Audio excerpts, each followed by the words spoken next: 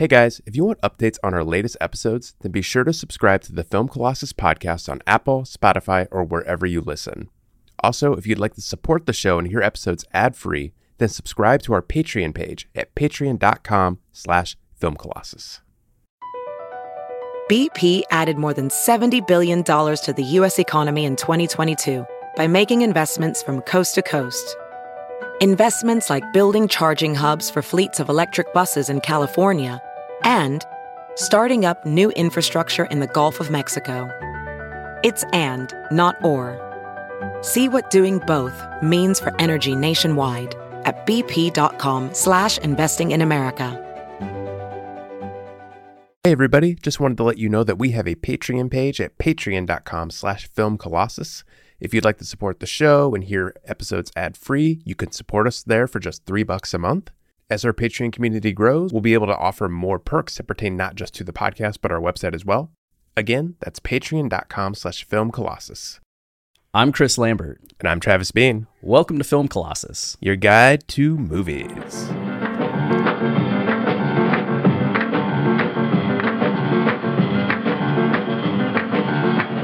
One with that smile, yeah. Come over here for a while.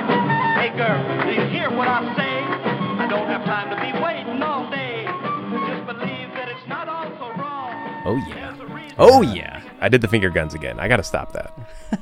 I feel like we have to be like very uplifting and bubbly at the start of this episode because, you know, the themes of the movie that we're talking about kind of sad. Really? Because it's about capitalism. Every movie about capitalism these days is bright and cheery. Just a fun, roaring good time. Parasite, Shoplifters, Nightcrawler. I mean, those are all just fun times at the movies. You know, when you put it that way. There have been a lot lately. They all were kind of fun too. Yeah, they were grand times. As dark as they are, there's just that little twinge of like it's cheeky, right? Like they're all a little satiric. Like they kind of poke fun at how ridiculous capitalism is. Right, like Parasite being a dark comedy, and then Nightcrawler being like the underdog story, but with a completely horrible person. Yeah, we've come a long way since Citizen Kane. Amazing. But Triangle of Sadness, what a movie. I just want to get that out there. I think you're a big fan of this, right? I am, especially, you know, rewatching it for this episode. I was a big fan when I saw it in theaters.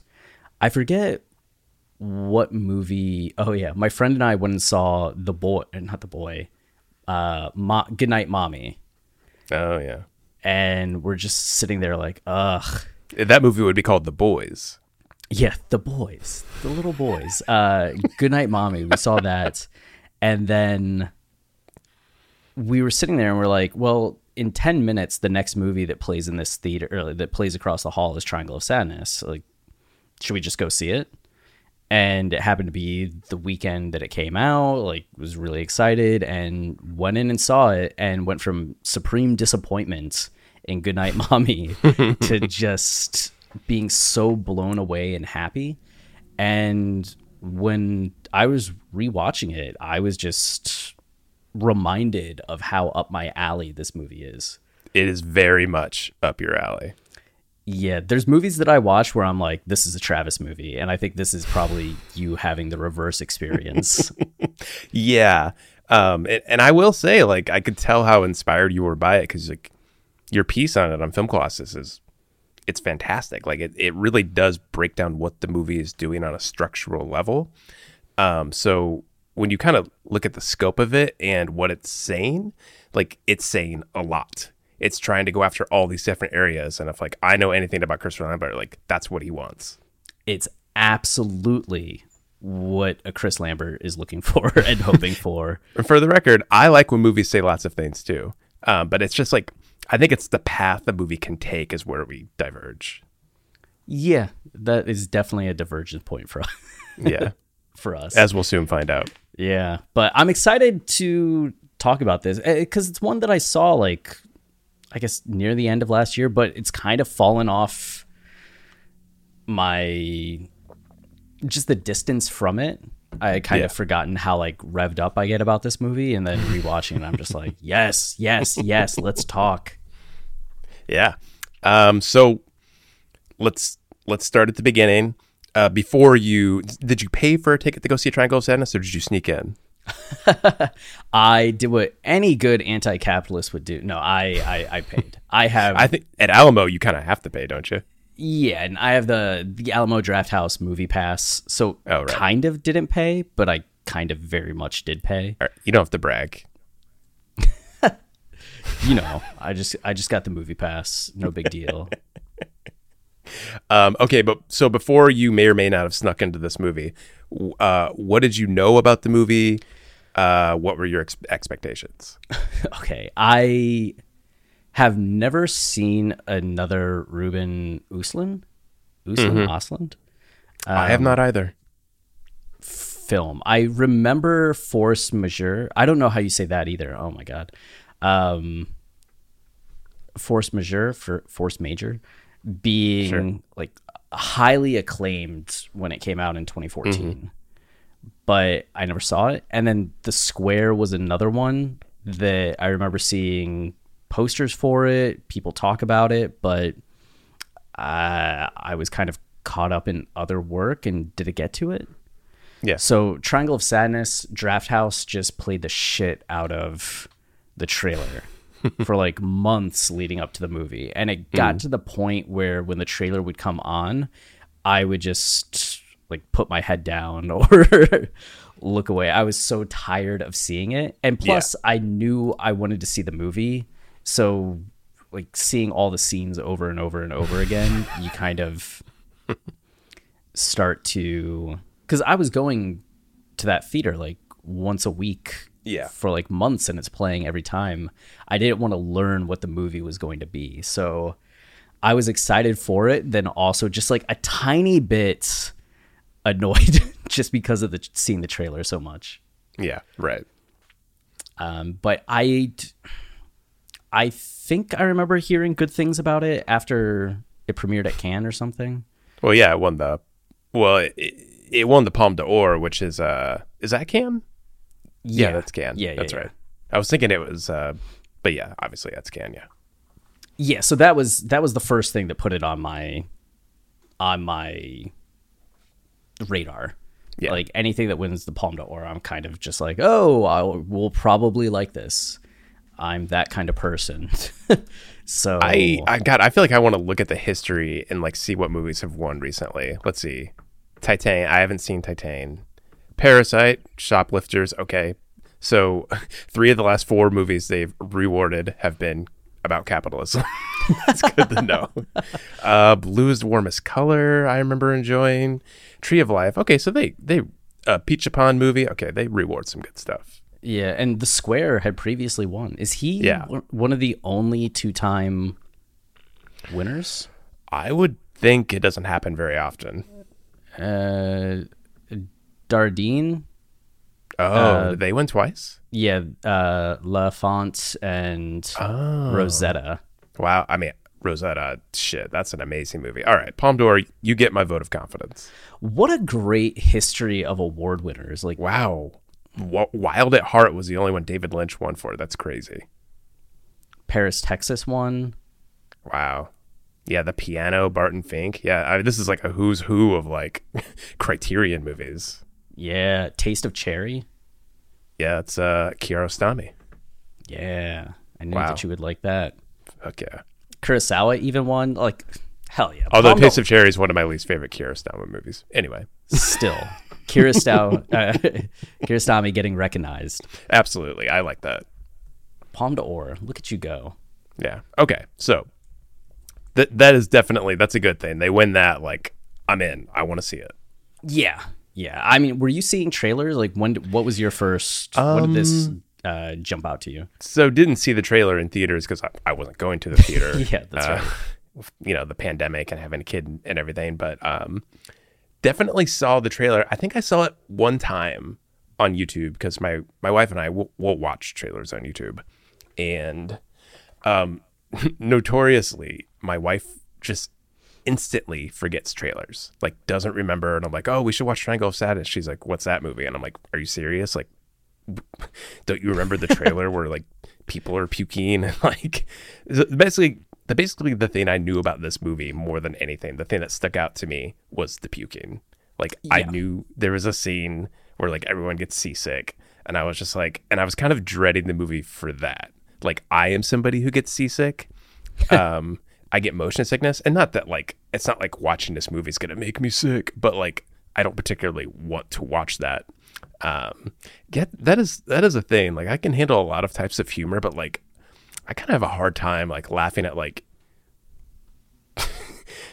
defecation and like puking and like I don't know. It's just always something I cringe a little bit when it happens in movies. But Yeah. But that's basically all I knew about it. I was interested in it.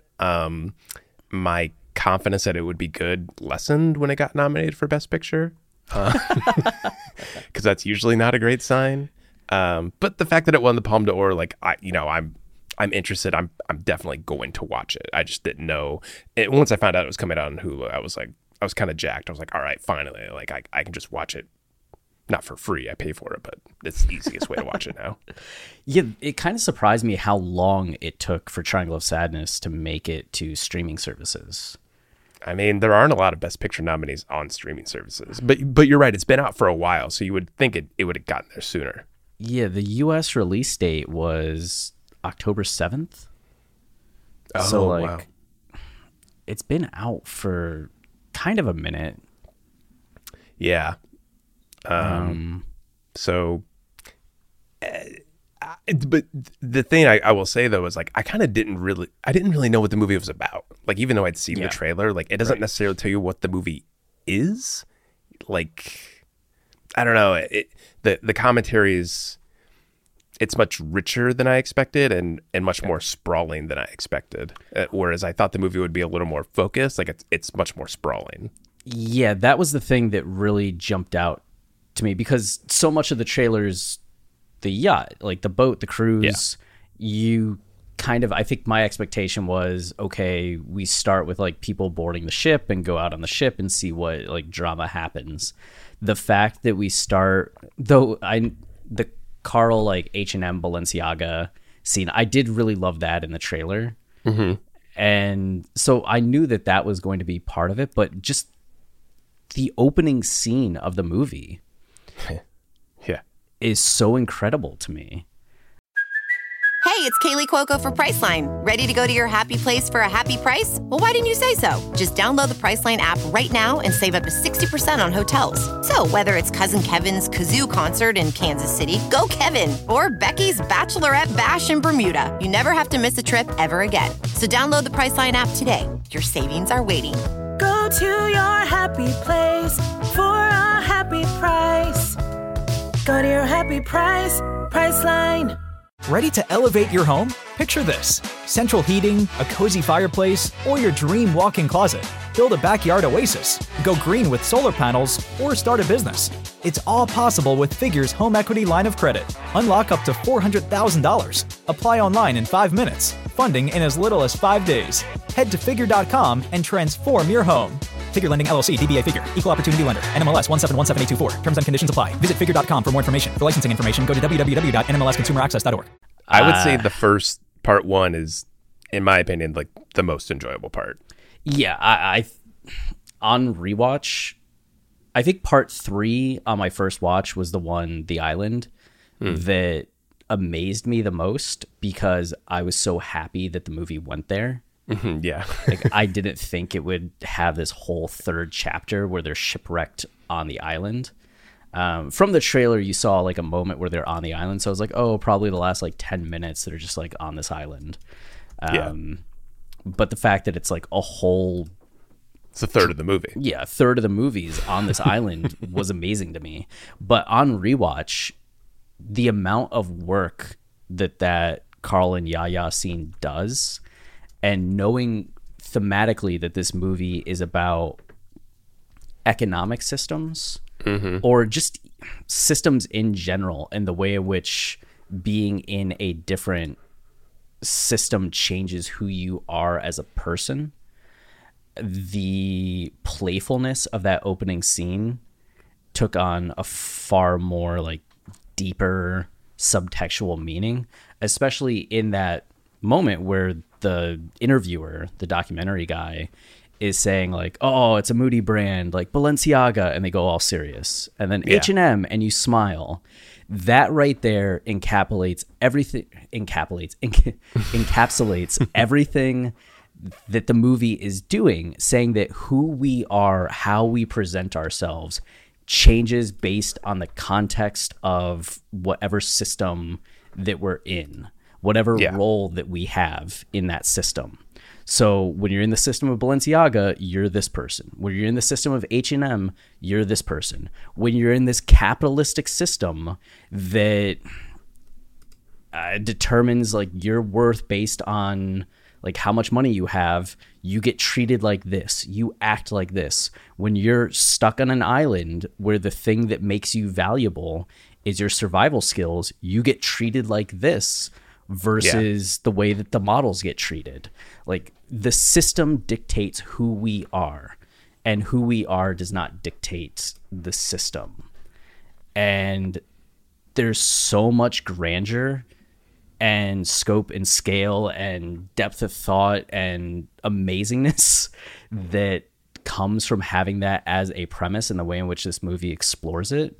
I'm just blown away that every scene feels so casual, but is also incredibly pointed and purposeful in what it's commenting on and demonstrating. Yeah. And the kind of key to all that is Carl. Like he's somebody who like he's involved in each part, and he's somebody he's like between him and Yahya, who to me Yahya's almost just more of like an element of what Carl's going through and like what he perceives he needs in life and like what he's going after. Like I feel like the focus is really more on him as we move from situation to situation. How, you know, he starts with Yahya where he's upset that she doesn't want to pay the bill, and he's sick of this system, this gender-based system where like he has to pay and like she gets to sit back, and he's frustrated by that makeup. Then he moves on to the yacht where he's surrounded, but suddenly he's an equal to everybody. Yeah. Like he is treated with the same, like if he gets upset about one of the workers on the yacht, that guy's going to get fired. Like all of a sudden he has this immense power. And it's not like it just goes to his head or something. Like he's looking around and like doesn't really understand it. He's trying to make sense of it. He's trying to figure out like why the system is this way and how he fits into it. And then you move to the island where everybody's the same again, except I guess they're all under Abigail's command.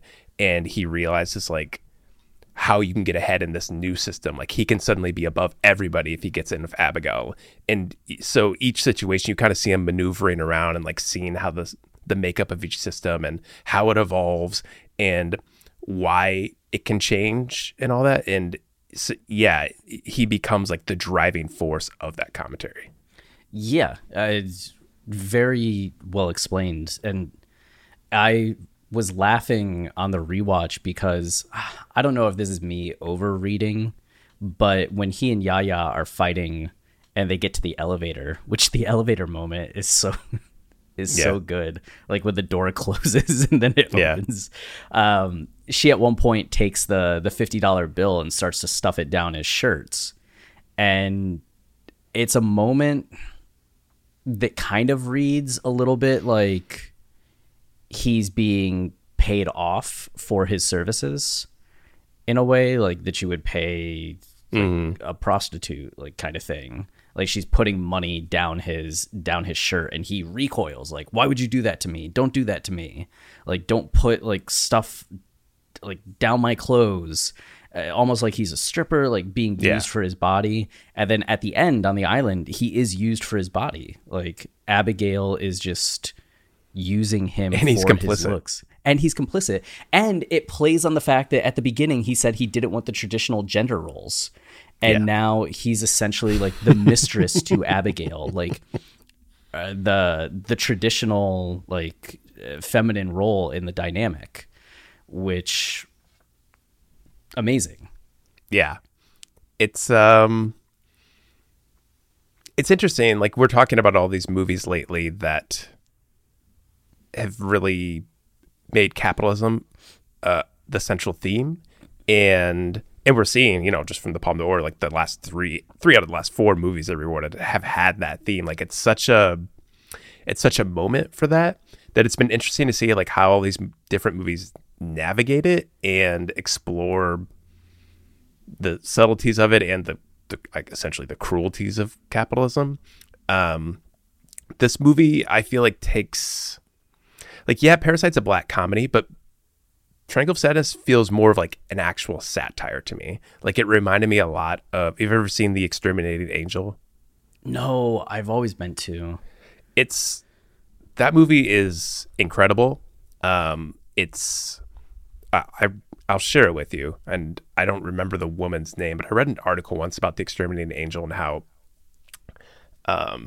it's basically based on Nietzsche's theory of psychoanalysis, and how the idea that if you revisit your past, if you recall these memories, that you can well, I guess I should explain the plot of the movie for anyone who doesn't know it. Basically, the plot's very simple.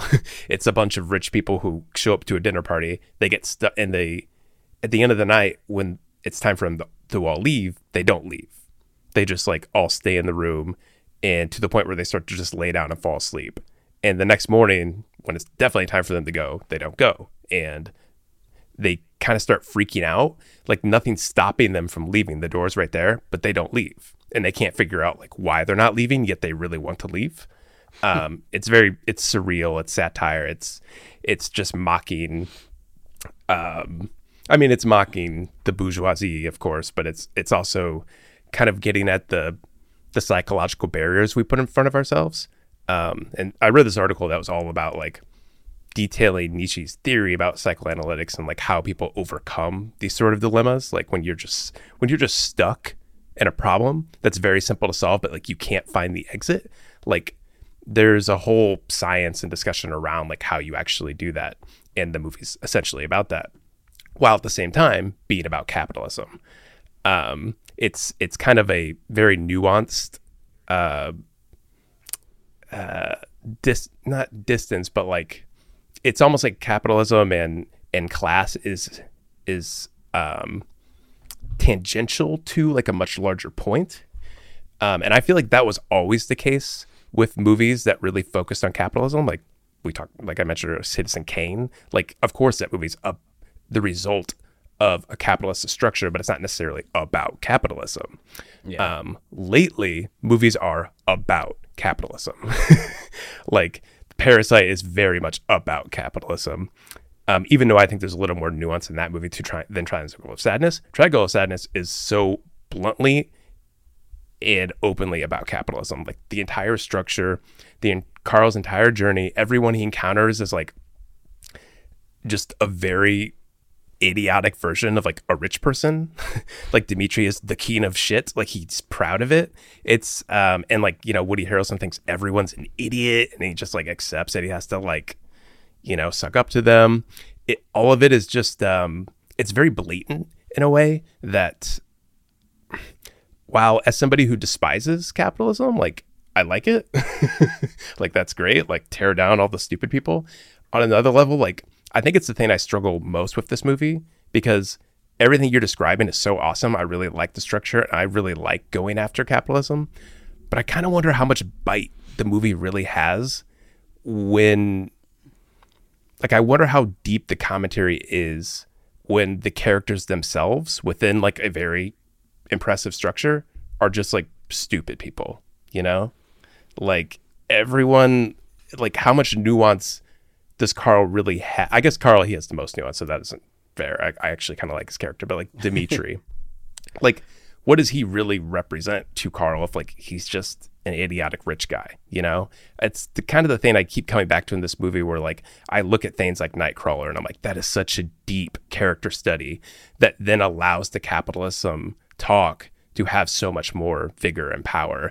Citizen Kane, obviously, like, because that character is so strong, because all of the characters in Exterminating Angel are so well colored and designed. Like that to me helps the message strike, where in this movie I'm kind of like I'm just really looking at the structure of it and impressed on all the different things it's trying to say, but I kind of wonder how well it's saying all those different things.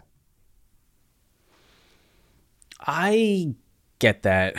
Part of me, as you're describing, like when you started and you're talking about the satire element, like there's clearly that satire element, but then part of me is also wondering, like, there's such subtlety to a lot of the characters, especially in the beginning before we get to the yachts, and even somewhat in the aftermath, or like some of the crew on the yachts. Not everybody is such a caricature, and it makes me wonder, like, instead of viewing someone like Dimitri as like a satirical, over the top character, are we supposed to read it more as literal? Like, there are very much these like Dimitris, like there are these Veras that make this request. Like, I'm thinking back to, I mean, I've been around like a ton of like that kind of wealth, but just thinking like, you know, when we go to Sundance, some of the people that we see, or like when we went to that one party at Sundance, some of the people that we saw. For sure. Yeah. They're there. They exist. They're there. They exist. And it's like, like, yeah, or like Winston and Clementine are a little like, I think Winston and Clementine are probably the most like. They were the ones I was thinking of as you were saying all this, because like they're so over the top. They're so over the top. Like, I can believe Dimitri. I can even believe whatchamacallit, Woody Harrelson as the captain.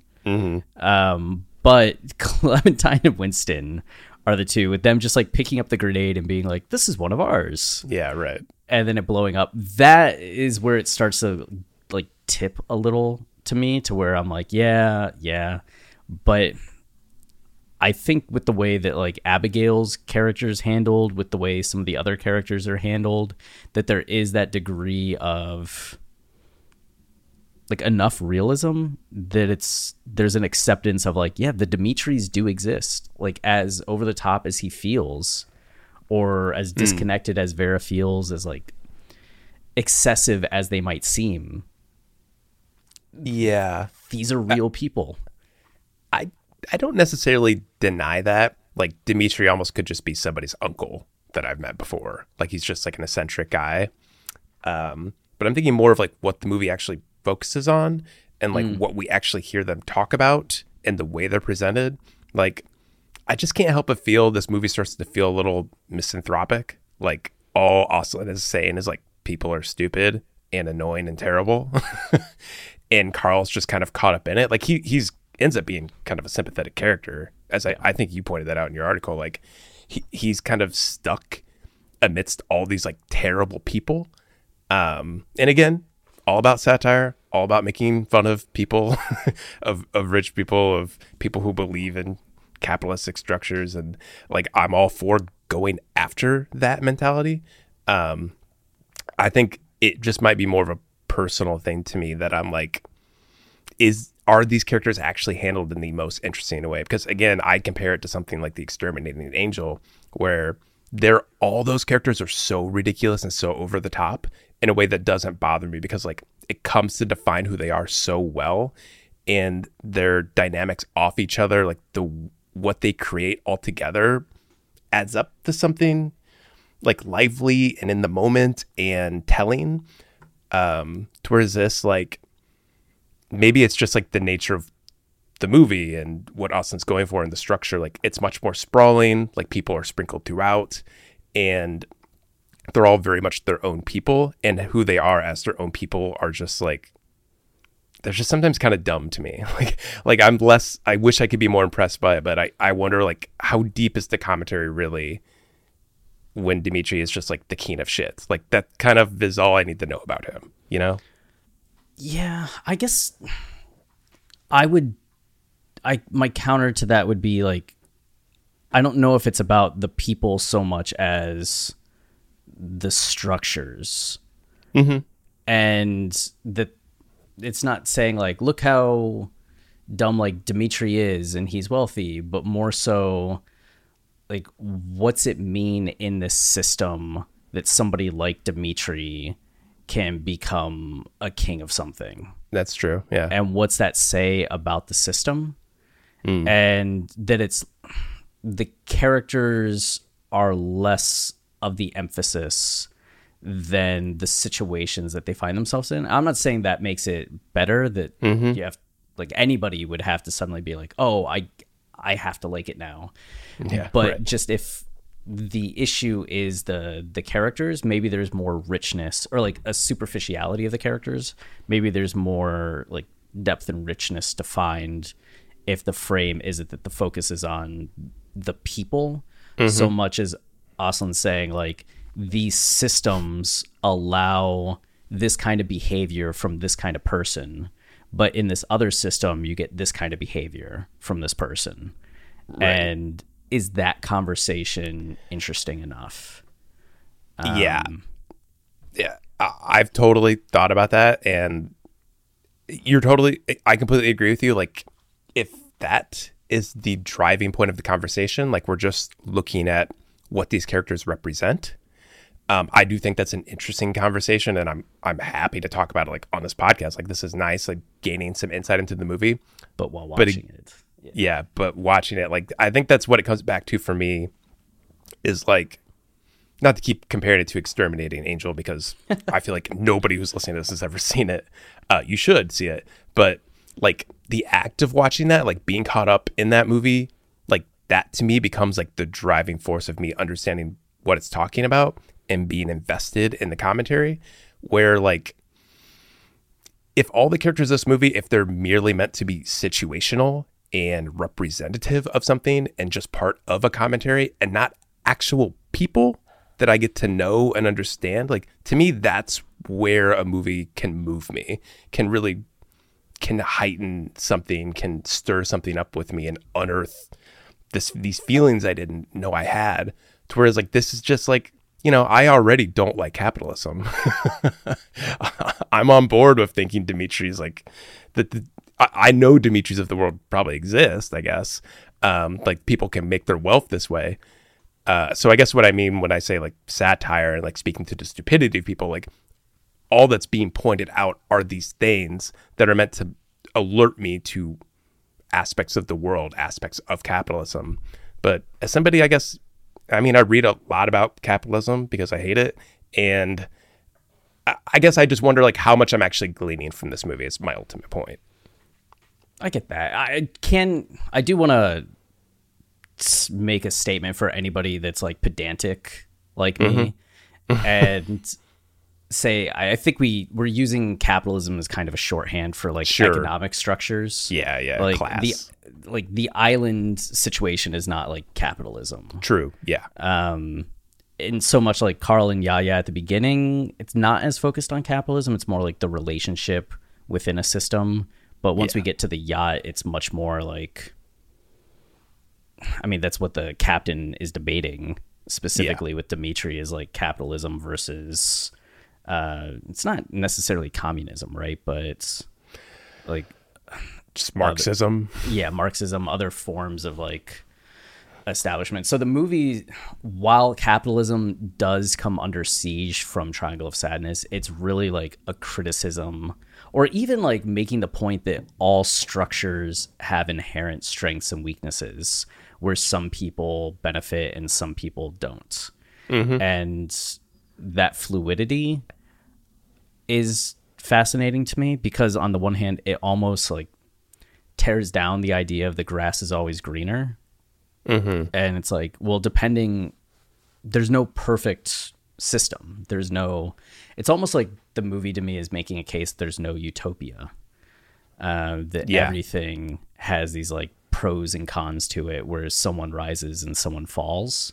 And that's just based on the inherent, like, idea of, like, resources and leadership and who we look up to and how that all plays out.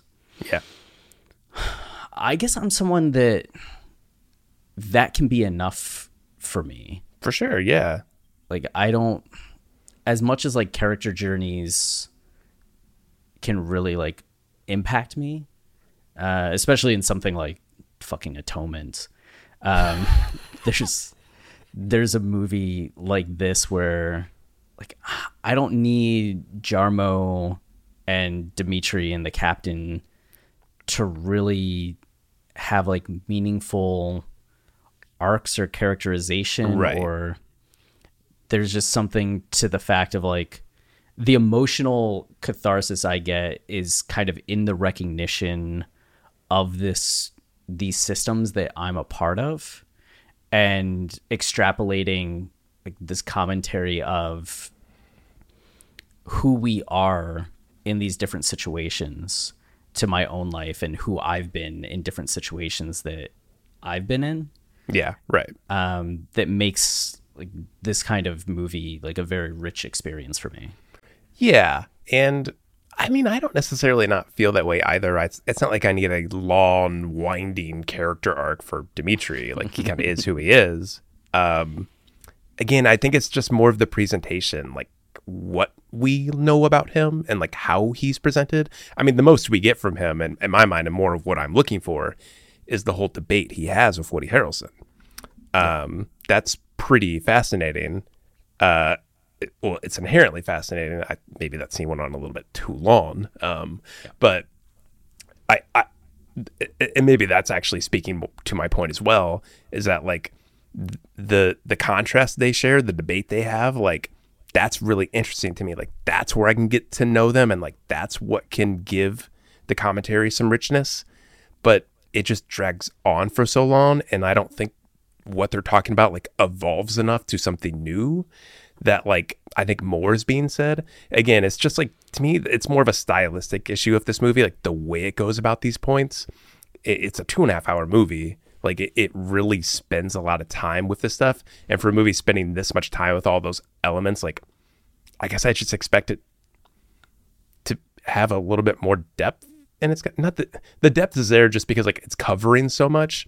I guess maybe that's my point, is like it's touching so many different elements that I kind of wonder like how deep is it actually hitting all these different elements, as opposed to something like Citizen Kane. Again, like I keep thinking of all these movies that like they don't have to directly be about capitalism or about economic structures to make a larger commentary about economic structures. Like they focus on these like little bits, like Nightcrawler. It's this fascination with becoming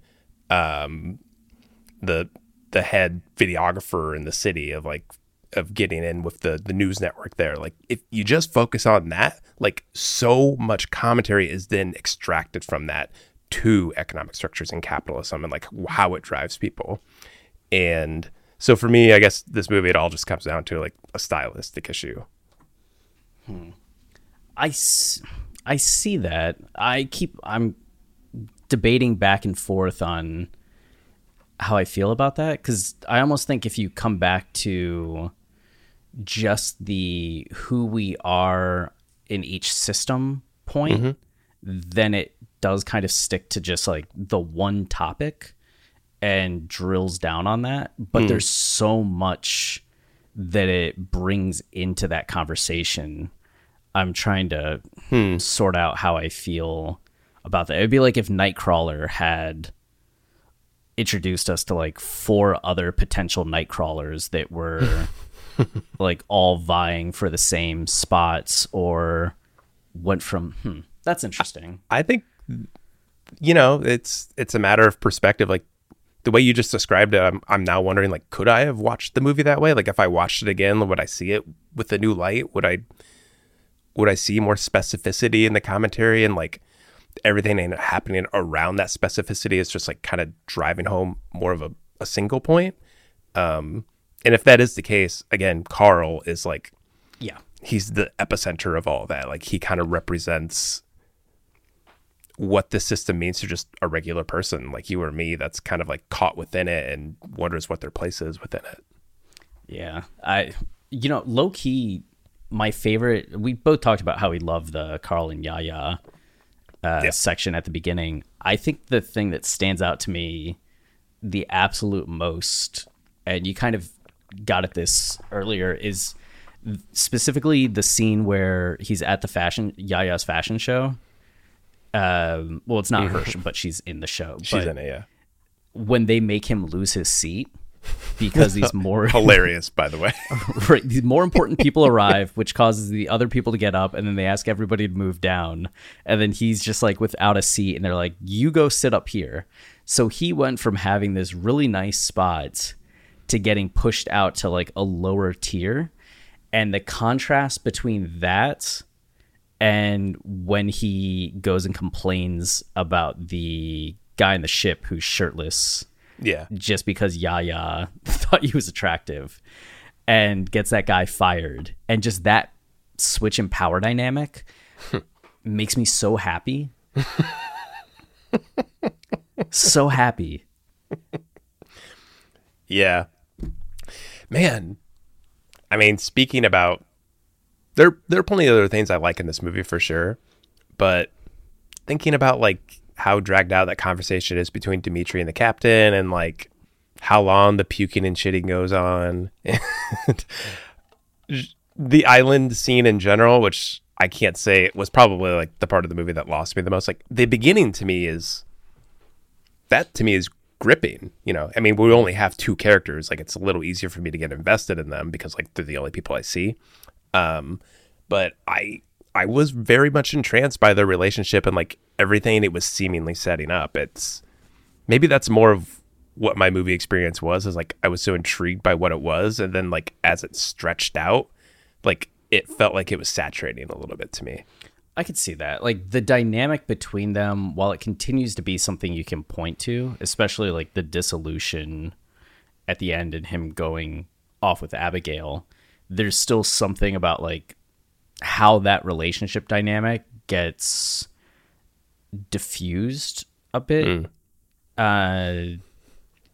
being part of everything else, that if that was the thing that was like really hooking up front, it feels like it ends with a little bit of a whimper in some ways. Yeah. You know, as we're talking about it though, I mean, I came into this episode like kind of on the fence about the movie. And the only reason I think the root of me taking any digs at it is just that like, I can't help but compare it to like every other movie that kind of has similar themes. Mm-hmm. And I feel like they're all just doing more, especially The Exterminating Angel. Go watch it.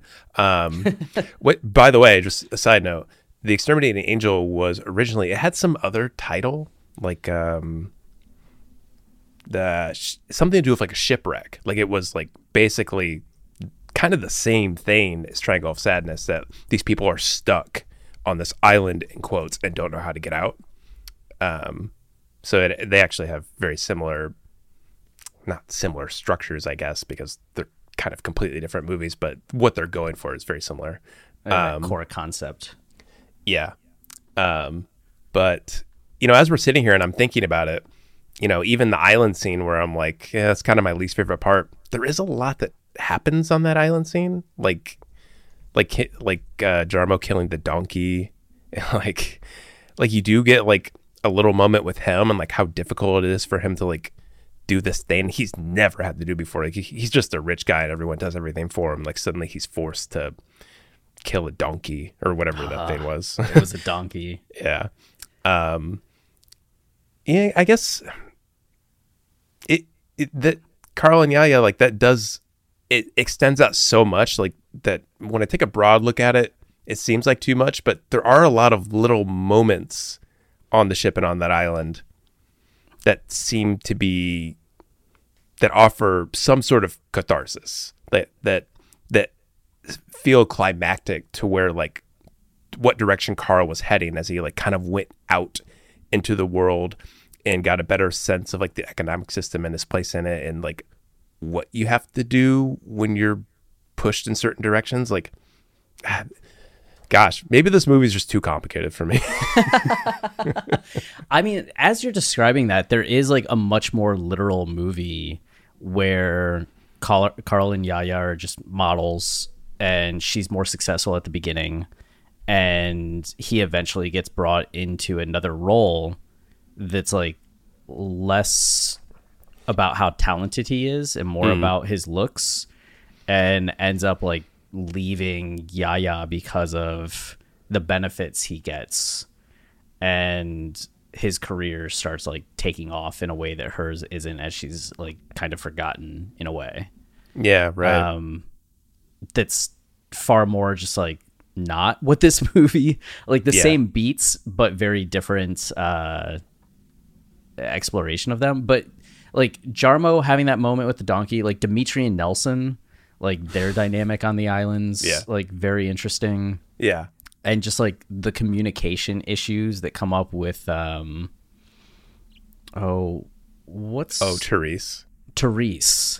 and the guy trying to sell her things. Yeah, that was pretty good. And like he's completely oblivious to like her being in a shipwrecked state, just looking like there's no humanity from him towards her. It's just like she's a potential sale, and when she's not interested, he completely goes away. There are a ton of like little things. The Exterminating Angel, it was based on a play called The Castaways of the Calais de la Providencia. Castaway. I was like, I knew it's a C word that has to do with being shipwrecked. I don't know why I couldn't think of it. Yeah. So Castaways of Calais de Providencia.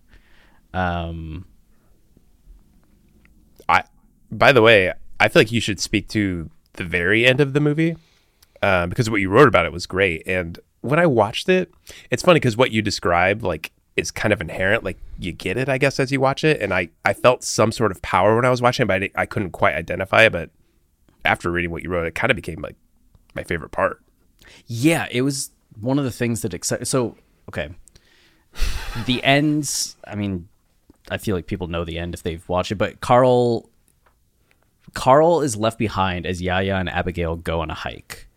And there's tension because he's become like Abigail's mistress and he's still in a relationship with Yaya. So he's like a little worried about like what's going to happen. Are they going to talk? Or are they going to like be mad at him? Or is something going to happen between them? There's just like a lot of tension between the three of them at that point. Yeah. And so Carl's like left behind as they go on the hike. And then eventually Yaya and Abigail discover that they're on this island where there's a resort. And it's just an elevator ride to escape. And that's it. They can be rescued. Things will be good. They'll return to the old world, their previous lives.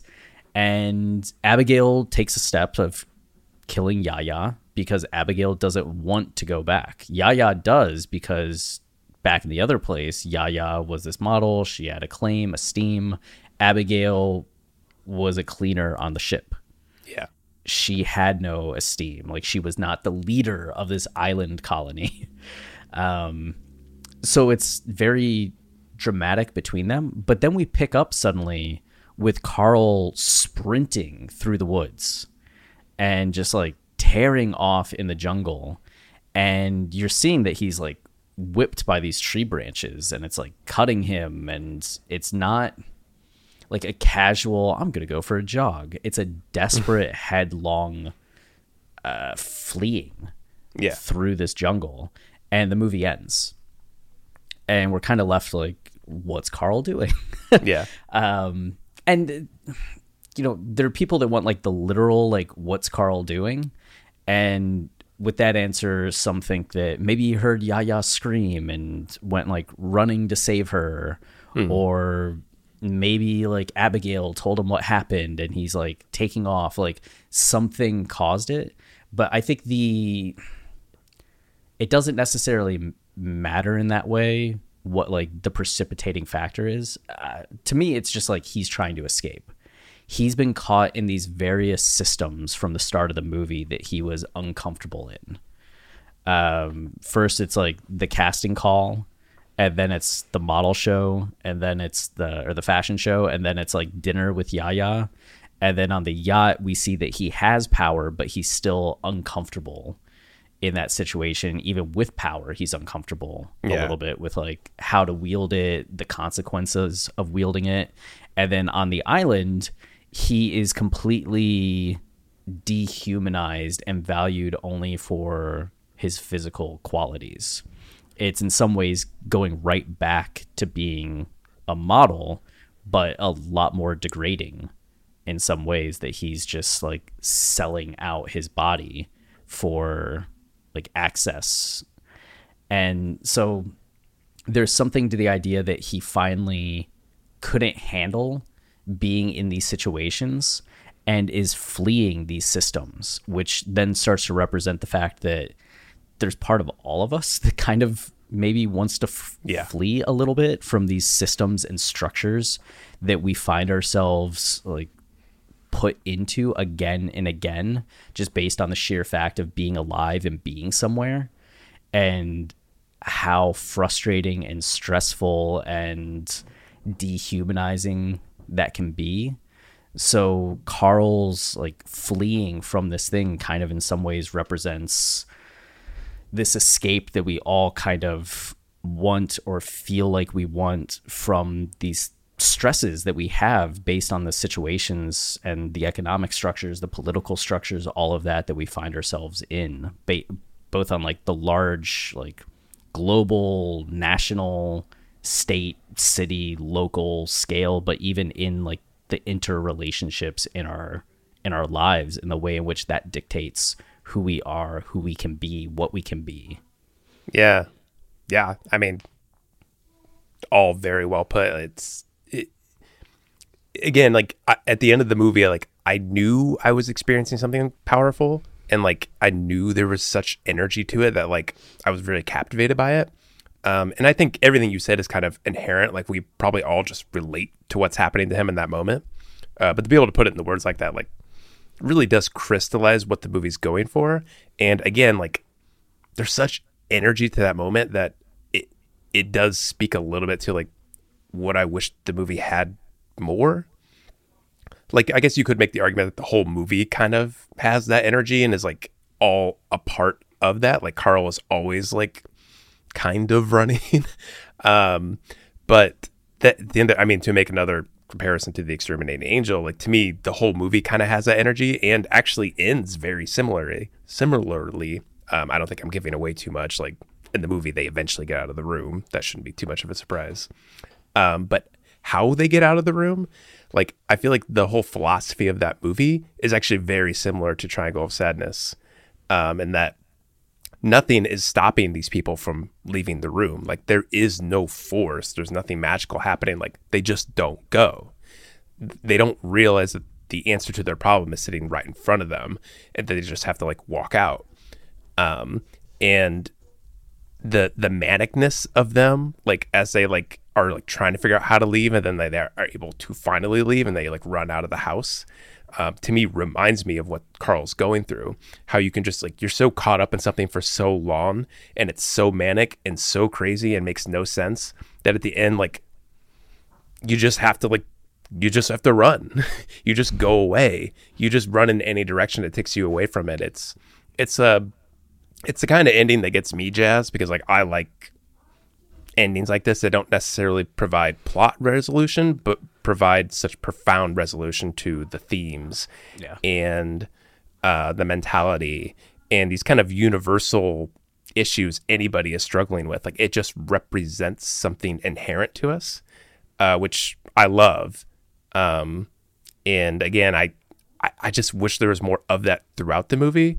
But the fact that it's able to exist at the end of the movie and have so much meaning, I think does speak to the movie's success. That like it does communicate what it's going for enough, and has enough nuance throughout that this kind of ending can have that kind of impact.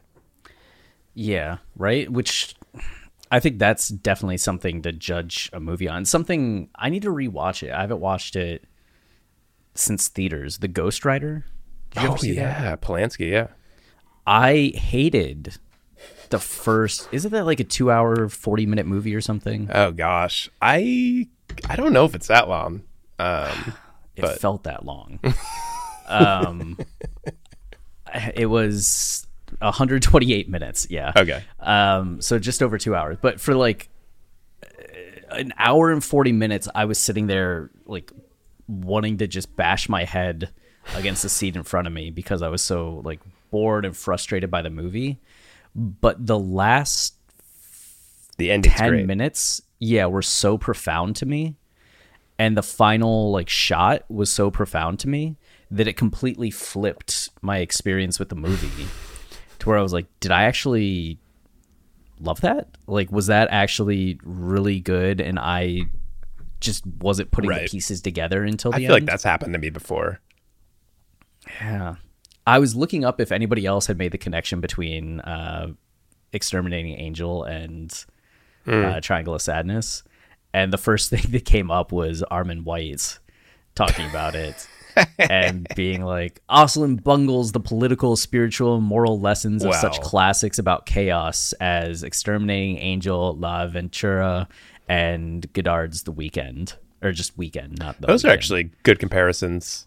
Yeah. It in the sense that, like, again, I think that speaks to what I was maybe disappointed about this movie is it felt a little one note to me that it was just about economic structures. And not that it is just about that, but it's like it's such an overwhelming force in this movie that like it's what your mind goes to.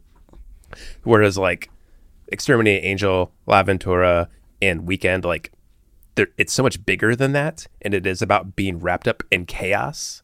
That like any movie about somebody being wrapped up in chaos can ultimately be a commentary on somebody being wrapped up in economic systems. Like there's something universal about it. But anyway, it doesn't surprise me that Armin White doesn't like this movie because everything he hates is purely political. Like this is such a liberal movie that I'm sure that drove him nuts. Yeah, he called it Parasite Part 2. Yeah, I mean, these days, like, there have just been so many. We didn't even begin to touch the surface of capitalism movies or economic movies going on these days. Like, there's so many. Yeah, I think I would push back against, like, it being about chaos because I feel like economic system, like, the systems that are in place aren't chaotic at all. It's like the structures are very clear and the dynamics are very clear. It's just like chaos kind of enters into the picture at one point in this movie and upends a system. But I feel like even that isn't necessarily chaos so much as like weakness of the system. Yeah, maybe chaos is too strong of a word. But because it's not necessarily like La Ventura, there's chaos. Like somebody just goes missing and then like there's like existential dread going on. Yeah. Man, I love Antonioni. Oh, man, Okay, wait. Exterminating Angel or Discreet Charm of the Bourgeois? The both. it basically Discreet Charm of the Bourgeoisie is an extension of Exterminating Angel, except it's much more. That's much more of a satire. Like all of those characters are just so stupid and ridiculous, and like keep getting caught up in like dreams and like don't know what reality is. Like it's such a fever dream of a movie. So you prefer Exterminating Angel? Man, I love both of those movies. I think I would say I prefer The Exterminating Angel. Okay. I thought I was going to love Discreet Charm and I didn't.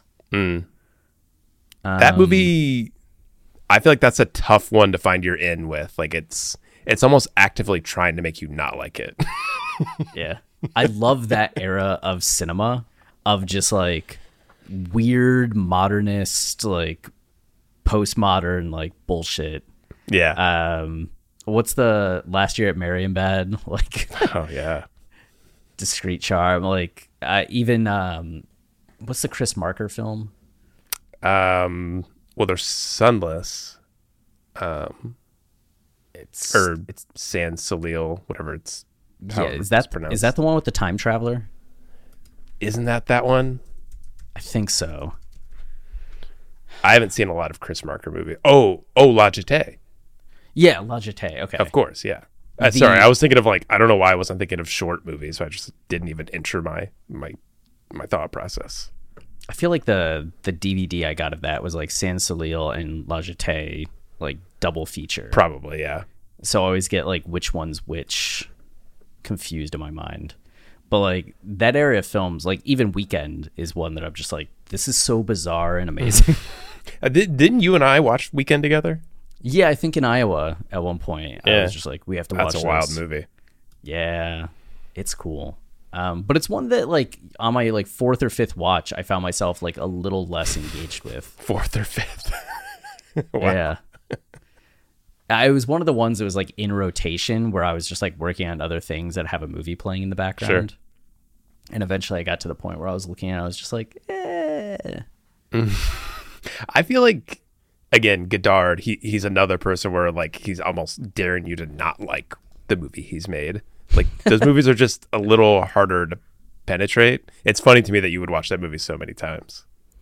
Yeah, I mean, it also, I'm sure, makes sense in a way that would be the one that I gravitated to. I need to watch some of these other ones. Man, there's so many Armand movies White to watch. Sucked us down a rabbit hole there.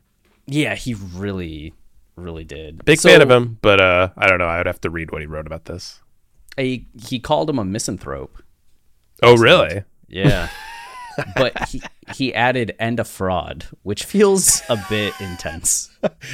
That feels very misanthropic of Armand White to say. Like a little unnecessary. Yeah, I feel like I definitely haven't enjoyed his writing as of late as much. I kind of liked him earlier on when he was almost like a protege of Pauline Kael. Like I liked his energy, but sometimes these days I just don't really enjoy what he writes. Yeah, it happens. Can't agree all the time. But okay, any other thoughts on Triangle? The only other thing I'll say is, as much as I don't like watching puking and shitting in movies, I actually thought that whole scene was interesting. Again, went on too long. I didn't need to see that much puke and shit.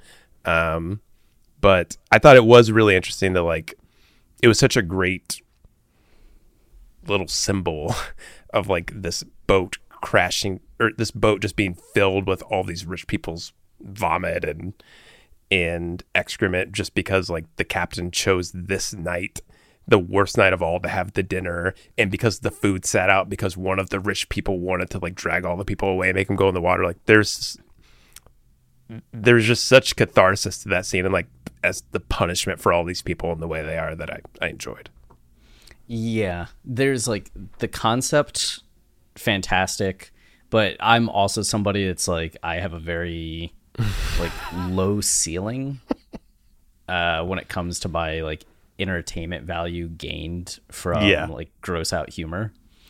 Like I don't know if I've ever laughed at like a fart joke in my life.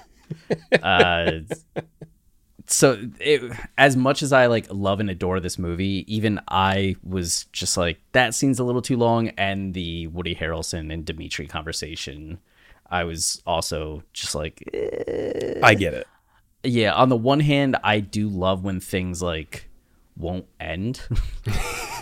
Like I have a dream that there's going to be a movie where at some point you get two people that reach like a point where one won't budge and the other won't either.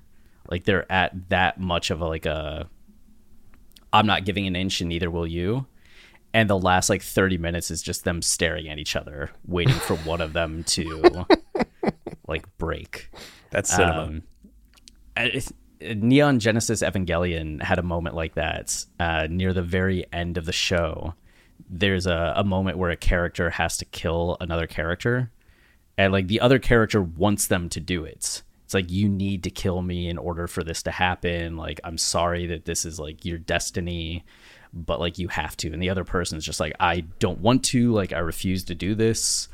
Like, don't make me do this. And there's just this moment, I think it's like 3 minutes, where you just see like the other character who's in a giant mech holding the other character in the hand. And they're just looking at each other. No cuts, no dialogue, just like staring. And they're not even like moving. And then finally the fist closes. And I love it so much. So I really love these like extended dramatic things, but Yeah. Speaking of Things That Won't End. That actually speaks to why I love The Discreet Charm of the Bourgeoisie, because throughout that movie, you watch this whole like wild scene play out, and then somebody wakes up from sleeping, and you realize like everything you've seen is a dream, and it happens so many times in the movie that it's like it just becomes hilarious to me, and it becomes part of the commentary too. Like you don't know what you're watching is real, like what's imagined. But the fact that it happens so many times, I'm just like, man, Louis Buñuel is the fucking master. Yeah, it's gonna sound stupid, and I shouldn't like admit this out loud, but I didn't realize he did Viridiana until just like a little bit ago. He had such a strange career because he started out very experimental. I'm gonna butcher the pronunciation of that movie. First movie he made, like Un Chien Andalou, like it's a famous short film, and it's very provocative. So like he made a lot of provocative movies early on, and then for 20 years when he was in Mexico, when he moved to Mexico, he made like very straightforward movies. Like Viridiana like has maybe some more surrealist elements, but like it's kind of a little more straightforward than something like The Discreet Charm of the Bourgeoisie or The Exterminating Angel, where like, and then at the last part of his career, he just let loose and made these very abstract, like bizarre movies. So like, it's kind of hard to know. Like, I'm not surprised that you would be confused, but that you wouldn't know like which movies he made. Yeah, that would, I guess that would do it. I like Viridiana was one that we watched in college in film class. Yeah, for sure. It's a film class movie. Yeah, 1000%. I just don't remember us ever talking about like the filmmaker, right? It was all about the scenes and the discussion, but not like extending into Buñuel and like what he was doing and how he was doing it. It was more just like, do you see the commentary being made by having like the homeless men like in this place, like having this party, all the kind of analytical stuff. He's great. Everyone go check him out. He did Robinson Crusoe too. He did a lot. He did it just so in that 20-year period where he made Viridiana, like he just made so many more straightforward movies. Like not straightforward in the sense that like they're just plain and ordinary, but like straightforward in the like film class kind of way, where like these are the kind of movies that like lovers of art appreciated back then, and the kind of movie you saw more often. It's funny how this is like a little like nerdy writer thing. Looking at his titles, the way in which his titles like became a lot more excessive. Yeah. Where at the beginning it's like The Golden Age, Magnificent Casino, like adjective noun combos, right? The Great Madcap. Usually that's like pretty standard for the title of something. It's like the noun, adjective noun, or the article, like the thing. You don't, it's become more popular to have phrases or why am I blanking on, it starts with a P and it's a thing that connects like against the frame, above the floor, prepositional phrases. Okay.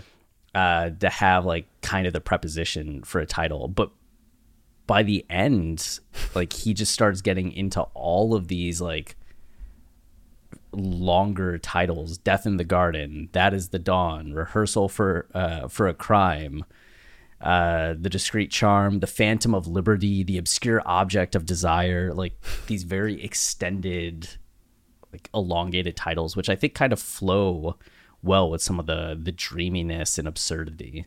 Yeah, even The Milky Way is like, that title has such power and has seemingly nothing to do with the movie, because like it's just about like these poor dudes wandering like it's not like, it has nothing to do with the actual Milky Way. Oh, it's part of a trilogy? That's interesting. Yeah, it was. I feel like back then, like so many movies were trilogies in quotes that like they all had common themes and they were made around the same time. Man, I just need to do a deep dive. Yeah, he's great. Were we talking about another movie at some point? I don't know. We've come so far. was it some like square of destitution? I don't know what you're talking about. I'm just making like we got so far away from Triangle of Sadness. Oh, It just right. feels like. I mean, the response to Triangle of Sadness, I think, has been pretty good. Oh yeah. It seems that people have like enjoyed it, respected it, been confused by it, but I've seen more like Wow. positive commentary for it than negative commentary. I guess I do understand the confusion in the sense of like Carl running at the end, of course. Like you see that and you're like, wait, what was this movie about? But maybe that's one thing I kind of appreciated about the movie is, to me, it's kind of straightforward about what it's. I mean, there's depth to be found, of course, in the structure, and you wrote about like the depth, so obviously there's more there. But like, I kind of like when movies just tell me what they're about. I don't want to have to like. This sounds bad for somebody who runs a film site that explains movies, but like I don't want to think about them too much. Like I'd like to be cued into like what the movie's doing, so I can then dig in and find the nuance of how it's expanding on that message. So I appreciated that about this movie. That it gave you some inroads rather than just being like, hey, go figure it out. I mean, kind of, yeah. I like that. It does help. It is nice. Yeah. It is a shame that like with the how dynamic Harris Dickinson and Carby Dean were. Mm-hmm. It's such a shame of what happened to Dean that she passed away before this movie really got to see the light of the day and get the praise and acclaim that she deserved for her work as Yaya. Wow, I did not know she died. Yeah, it was what was it? It was bacterial sepsis. Whoa, shit, that's terrible. Yeah, she had her spleen had been removed from a car crash, and that left her like at risk for infection, and an infection happened. So it was like, I guess she had gotten it happened in August. So they had won the Palme d'Or at that point, but it was before the film really got to like release. That's too bad. She's really great in this movie. I know, she did such an amazing job. Her and Dalia de Leon just kind of like stole the film in a lot of ways, even though like Harris's Carl really was kind of the core heart of the film. Like Carl B and Dolly, just the way those characters developed and the tension they had at the end, the scene they share at the end, it felt like star-making performances for all three of them. Dalia de Leon, she's gotten a lot of recognition, I think. Yeah, she's definitely like been getting talked about a lot more than I think Carl has. Probably, yeah. But she arrives with such force when she finally arrives. Like it's a scene stealer. Yeah, like on rewatch, it was funny realizing she was the one that came into the room when Carl and Yaya are in bed, and she's like, "Hey," and they're like, "Get out of here." And then for her to be the one in bed with Carl and Yaya knocking on the door, it's a really nice, like, yeah. You're making me like this movie. Good. I definitely I appreciate it to the point where like I'd be interested to watch it again. Maybe not anytime soon, but like I'd be interested to watch it again to see if it captivated me more. Yeah, do so. But I think this is one that's gonna have legs for a little bit. Like, yeah, it's already on Criterion. Like it kind of has that Parasite energy. Like it's so relevant and and it's trying to do so much that like there's a lot to talk about and write about. Yeah. Well, beautiful. Any last thoughts? Any last words? No, just go check out filmcolossus.com. We're doing crazy good work over there. Yeah, it's good. It's crazy. It's crazy good. It's good crazy. And if you want to listen to the show without ads, you can support us on patreon.com/filmcolossus. $3 a month, and you don't have to listen to whatever ads are being inserted in here. I don't even know what they are. What a wonderful thing that is. It's a steal. It's a deal. Okay, you got anything for me? No, just we'll have another episode talking about another movie soon. Yeah, what is it going to be? Last time we said it was going to be Prisoners, and it wasn't. So, like, you can't even trust us if we named a movie. Yeah, I mean, maybe this time it's Prisoners. Maybe. We'll just say for now it's Prisoners, but there's an 80% chance it won't be. I like the idea that we just keep saying it's Prisoners and never do Prisoners. I don't mind that because I don't want to watch that movie again. I do. I do for the sake, I take that back. I don't mind watching it again if it means I get to trash it. Oh no. Oh no. Okay, well, it'll be another debate episode. Yeah, get some things off my chest about Villeneuve. Or how do you say it? Villeneuve. Villeneuve. Oh, God, I'm terrible. I shouldn't complain about it if I can't even say his name right. That's right. All right, fair enough. Up your name game. That's a good way to end this. Got a big question to ask. Anything? Do you want to do anything? Yeah. Baby, do a thing with me. It's me so good. Come on and do a thing with me.